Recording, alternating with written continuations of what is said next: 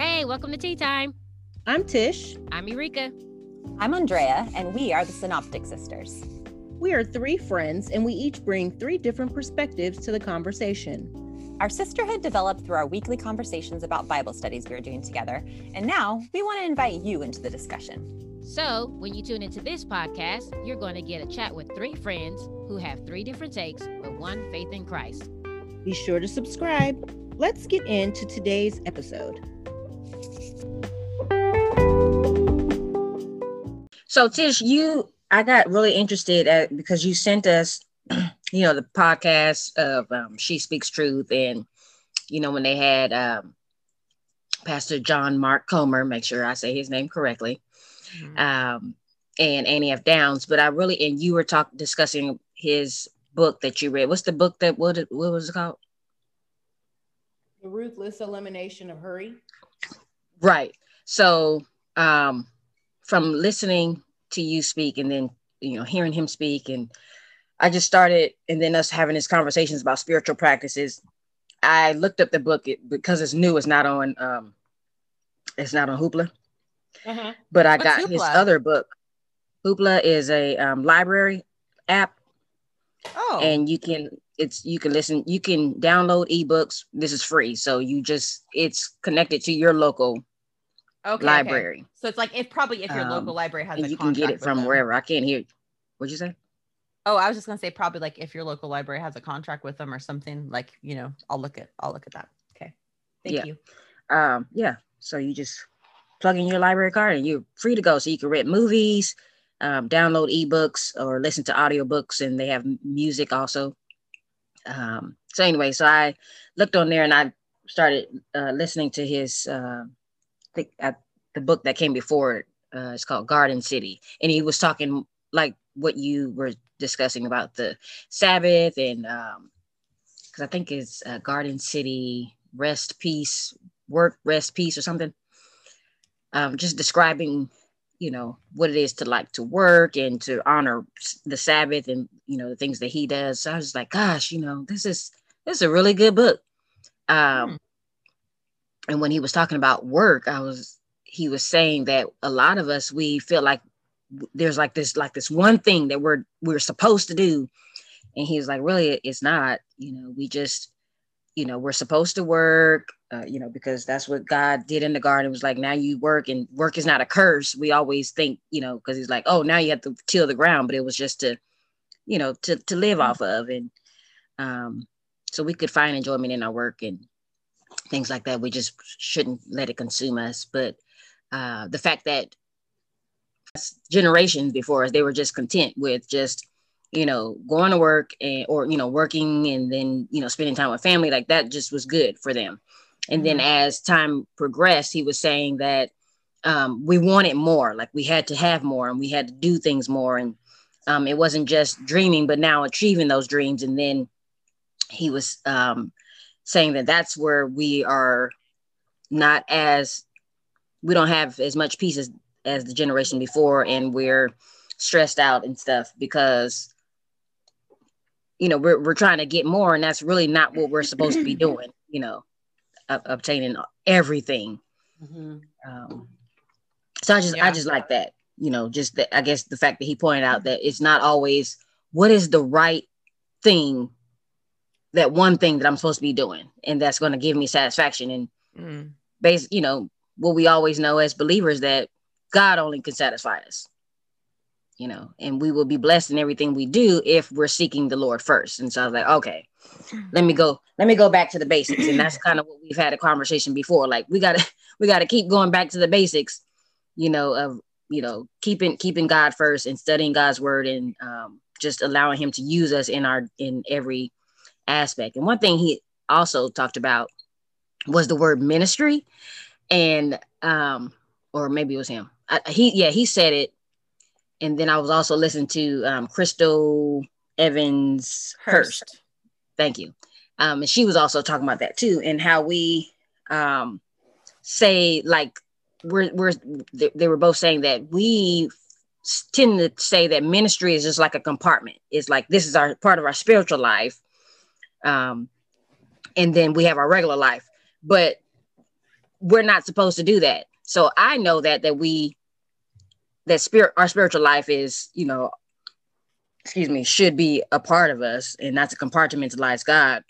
But I just didn't carry it over to the word ministry, because it's like, what's your ministry? But your ministry is just who you are and what, how you carry that out every day and throughout all your activities. So I was like, oh, that's cool. I'm gonna be a smarty pants. We were kind of talking about that just a little bit last week, I think, in our interview together. Because I remember you said something that I liked about how, you kind of saw yourself just like the other women in your church, as far as, your first ministry is to, your families or your kids or whatever. And, we talked about, the way I interpreted that is to be just kind of that, no matter what your calling is in life, obviously, the way we're made is we're going to first make a priority of those people who are important to us, even if you're single and not a parent. It's like, you still have your families, you still have your friends that you're close to, that you're going to be serving first. And then just about that idea that, you could be in the secular world and have a career, and that still can be a ministry. You're still glorifying God by using the talents and gifts he gave you, and then there's also people who are, called specifically to ministry and can use those gifts. But yeah, just kind of, I remember talking about that a little bit with you last week. And I like hearing, you bring up kind of the way that message we hear a lot, I think, in church, about not letting ourselves get so consumed with this purpose of, like, I guess worldly goals is the best way to put it, like success, as far as like, I think we hear that we should do our best for the Lord. And we know it's part of just having good character in general to do our best for the Lord, but that's also can become easily conflated with like this idea that, oh, well, if doing my best means, okay, getting this many raises every few months, or, meeting these metrics or whatever. And I'm not saying like, those aren't good things that we should work toward, but it's not what defines us, right? It's not what defines, whether we're in the right place that God has put us, or, that kind of thing. It's not the be all end all, it becomes really easy to say like, oh, well, if I'm not becoming really wealthy here and this isn't becoming really prosperous, that's not bearing fruit. And maybe that's not where God wants me. But it might be different fruit. It might not be that worldly fruit of outwardly wealth. Sometimes it is, but sometimes it's not, maybe that, maybe your book didn't sell 1 million copies and become a New York Times bestseller, but maybe it fell in the exact 10 right hands that God intended it to. And who knows the fruit that's going to come from that. And we don't know that, Right. So I like just kind of, just interpreting that, on a little bit of a deeper level, and thinking about that and what our calling. Yeah. I'm actually I think I'm on the Sabbath portion of the book, the Ruthless Elimination of Hurry. And I was just reading in like the last chapter, that part where he was talking about simplifying life. And it actually deeply affected me, in that's been like my main pursuit right now, just because I think, like you were saying, you're right, Rika, the previous generations maybe didn't have so much of a frenzy and so much stress on their lives, because they weren't trying to attain all these things that we naturally in our modern world are just influenced to want to acquire. And so yeah, when he was talking about just simplifying life, and even simplification, we mentioned it last time that I was a part of the podcast, simplifying life being part of a spiritual discipline.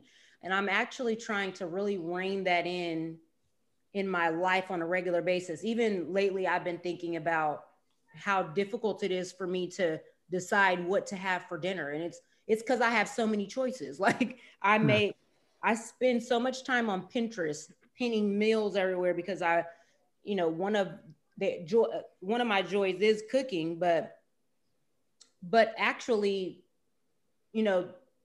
over the years of being a wife and the first half of being a wife, where I was a stay-at-home wife and mom, and wanting to maybe be a really good wife, putting this heavy weight on myself to have all these crazy meals, and it's, I mean, like, I'm drained of food lately. Like, I don't even want to eat because I'm just so tired of like trying to figure out Right. what the heck to cook, And so so my whole point in saying all that is just hearing John Mark Comer talk about simplification and how our pursuit of more it just made me realize how much it's really poured into my life in so many areas.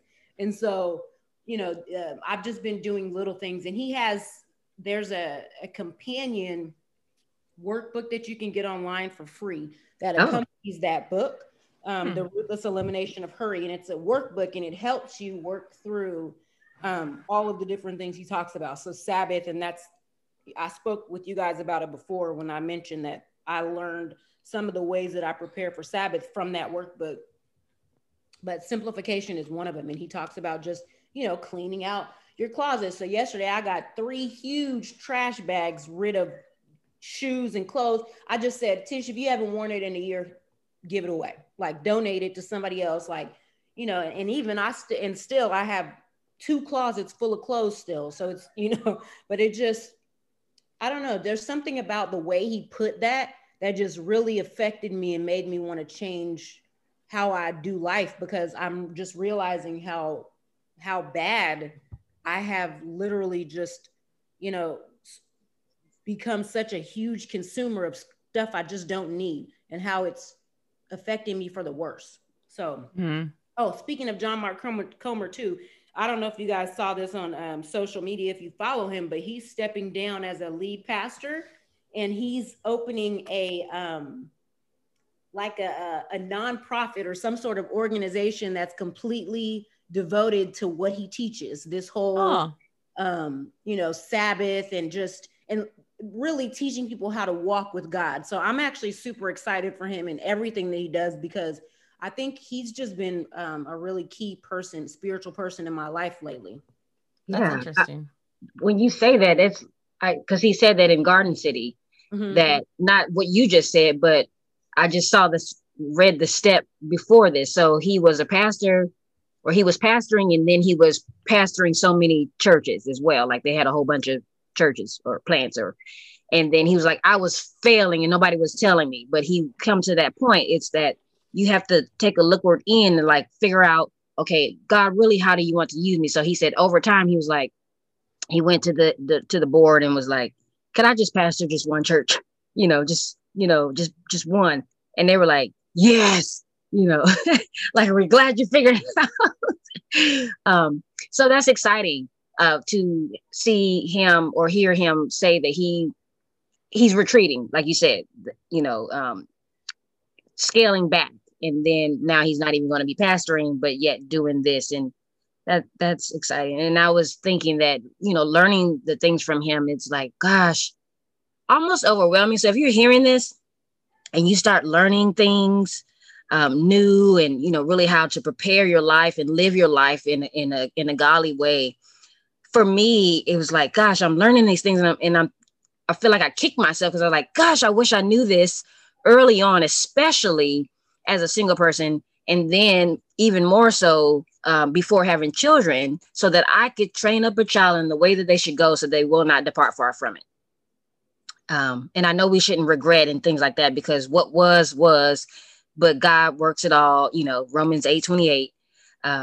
And so we just move forward. But again, with all this information, is like almost overwhelming.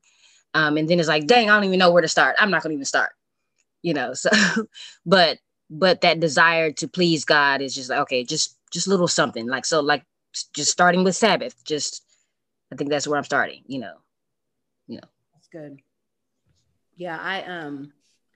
I had just said that to God yesterday, because I was doing my Bible study, and again, at John Mark Comer's recommendation, I am in the Gospels and Psalms. So I read 1 chapter in Psalms a day and 1 chapter in the Gospels, which has been really good for me in just slowing down and remembering and focusing more on what Jesus taught when he was here on earth. And I'm in, I just finished the Sermon on the Mount. So today I'll be in Matthew 8, but I just got out of 5, 6, and 7. And that was one of my prayers after reading is, Lord, sometimes because I'm reading every day, right? Every day I'm in the word, it's alive, the word says. So I'm getting something that I can change. But over, that can be literally 365 things a year or more that I'm trying to adapt to or change to. And it seems like I'll read and I'll be like, oh, yes, Lord, thank you for, revealing this to me. I need to work on this. And so it's in my head that day. And then the next day I read another chapter and I'm like, oh, thank you, Lord. I need to work. And so I have this pile of things that I have to work on. So I said the same thing to God yesterday. I was like, Lord, this is it's overwhelming. I feel like I'm not having enough time to even try to work the things out. Cause it's like, as soon as I'm trying to work something out, something new comes. And so, yeah, I don't even know how to deal. I don't really know how to deal with that. It was something I prayed and said, hey, Lord, you're going to have to help me because I feel like these things are getting away from me and I'm not actually mastering them before I'm getting to another thing that I feel like you've revealed to me. And that can leave me feeling discouraged that like, how am I going to change, Mm-hmm. And that's like, I feel like that's such a good illustration of why, God stresses that concept of Sabbath. I think it's easy to think that if it's good things and it's godly things and it's holy things that maybe we don't need to take a rest from it. Like I think ministry workers are a lot of times guilty of not giving themselves that Sabbath, right? Because obviously Sunday too is like a crazy day for people who are working in churches. But God gave himself a day of rest and everything he did was good.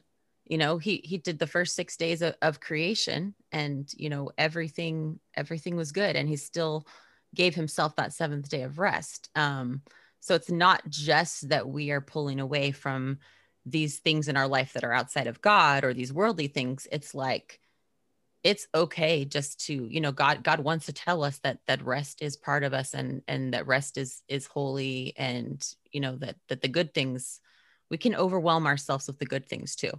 We can have a lot of places we're being pulled in our serving in our ministries and things like that too, that we need to rest from.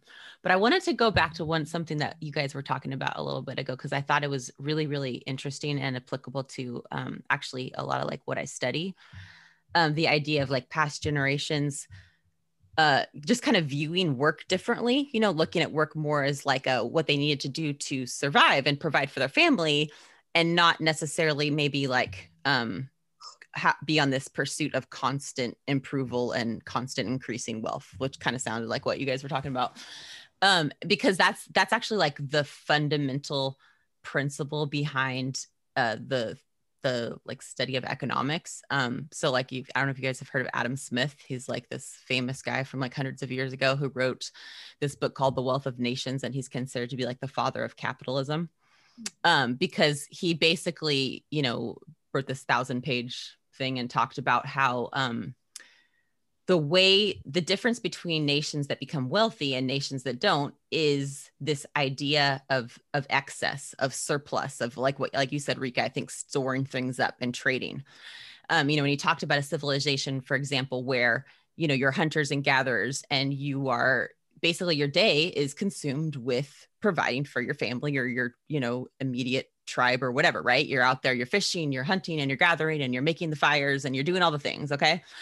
And they talked about the difference if you shift to a society where you delegate, it's called the division of labor is the technical term for this. And you make one person the fire starter and you make one person the fisher and you make one person the stick gatherer. And now all of a sudden, because that's just your one job, you can do it so much more efficiently, but you still have all the things rather than each one of us on our own trying to go out there and do everything together to just spread ourselves. Like, it's like, why duplicate the efforts? Let's divide it up and work communally. Right. Which sounds great in principle. And to some extent, it really, that is true in our society. There's a lot of things that thankfully somebody else does for me. And I don't have to grow my own wheat every time I want a sandwich or something, right? Like that is really beautiful. But the irony that you guys are recognizing that you know, a lot of people now too are, you know, they talk about this, is that what we have done in this extra time that we have from dividing up our labor is found ways to fill it with more ways to divide up that labor. And so rather than reaping the benefit in rest, we constantly reinvest it as capital to get more. And so I just wanted to share this really, I feel like it's so applicable, this story in one of the books I read. It says, you know, there's a story of this fisherman in Mexico, and this like kind of wealthy guy is down there observing this fisherman. As he says, every day this fisherman goes out and he, you know, he catches his boat, and he's a great fisherman, you know, and he catches like, you know, fish and for his family. And then he goes home and he kind of just, you know, chills out and plays his guitar and blah, blah, blah, you know, hangs out with his wife and plays with his kids and eats dinner with his family. And I guess the man's like, you know, hey, why don't you instead of just fishing for a couple hours and then going home and relaxing with your family, why don't you fish all day? And then you could sell your fish at the market. Your fish are so good. They're the best quality fish. You could sell your fish at the market, and then you could buy another boat and you could hire somebody, and then they would be out fishing for you too. And, you know, he basically gives him this whole business plan. He's like this guy's like a millionaire, and he sees it. He sees the vision and he has it all. And he's like, you know, I can help you. He's like, look at this. By the time you're, you know, whatever, you could own this, and you can, and the man's like, well, why would I want to own that? He's like, well, because then you can do this, and then you'll have this much, and then you can invest here, and then you can do that. I mean, you know, he really has the vision. He's showing him all the pieces. And then, you know, the man keeps asking kind of at each step, like, well, why, what's it going to give me? And then, you know, the final step is, well, you know, and then what? He's like, well, then, you know, you can retire. And he's like, okay. And then what am I going to do? He's like, well, I mean, you know, you can go live on some, you know, tropical place somewhere, hang out with your family, do whatever you want, play your guitar, chill, you know. And the guy's obviously like, you know, like, yeah, that's my life right now, bud, you know? And so I just love that. Like, I loved it because I kind of find it really helpful always to just remember to ask myself, like, whatever I'm working towards, what is really the point of it all, though? You know, like, okay, yes, I know this is important and this is what's in front of me right now, but at the end, you know, what's the real goal I'm working towards? And am I gonna, you know, regret this years from now? I think about, you know, whatever calling God has put on my heart, you know, at the end, when I'm an old lady, what am I gonna wish I did with my time before the Lord? Because as much as like, I feel that urgency of wanting to steward my calling well and my time well here on earth, it's so easy to say, yes, that's important, but this is in front of me right now and I have to do it, you know. But that's how our days are spent, you know, is by what's in front of us right now. So I think that's just like, I don't know, that's the academic side of basically what you guys are talking about there. Yeah. Good. Yeah. Good connection. Because as you were saying it, and both of you were saying about the Sabbath, and so John Mark Comer points out that Sabbath just wasn't from the first beginning command of, you know, God created the earth in 6 days, you know, created the world in 6 days, then he took a rest. But then after they had gotten out of slavery, he said, because ideally slaves, they work, there is no day off. So we're enslaving ourselves when we don't give ourselves a day. You know, when we're constantly consuming, buying, you know, going, you know, like you said, just more and more. And like, I'm going to do this now so that I can have this later and stuff like that. So we need to have that rest. Yeah. We're slaves to, you know, our wealth, basically, you know. Yeah. If you're not making it work for you so that you get more time and more leisure and more whatever to put into your true passion, then you're a slave to it. Yeah, that's good. And what does Galatians say? Don't submit again to another yoke of slavery. Exactly. Hey, you guys, thank you so much for joining us during our first season of Tea Time with Tish, Erika, and Andrea. We have enjoyed allowing you to be in this conversation. And we look forward to you guys joining us in our next series of conversations in season 2. We love you. Bye. Bye. Bye.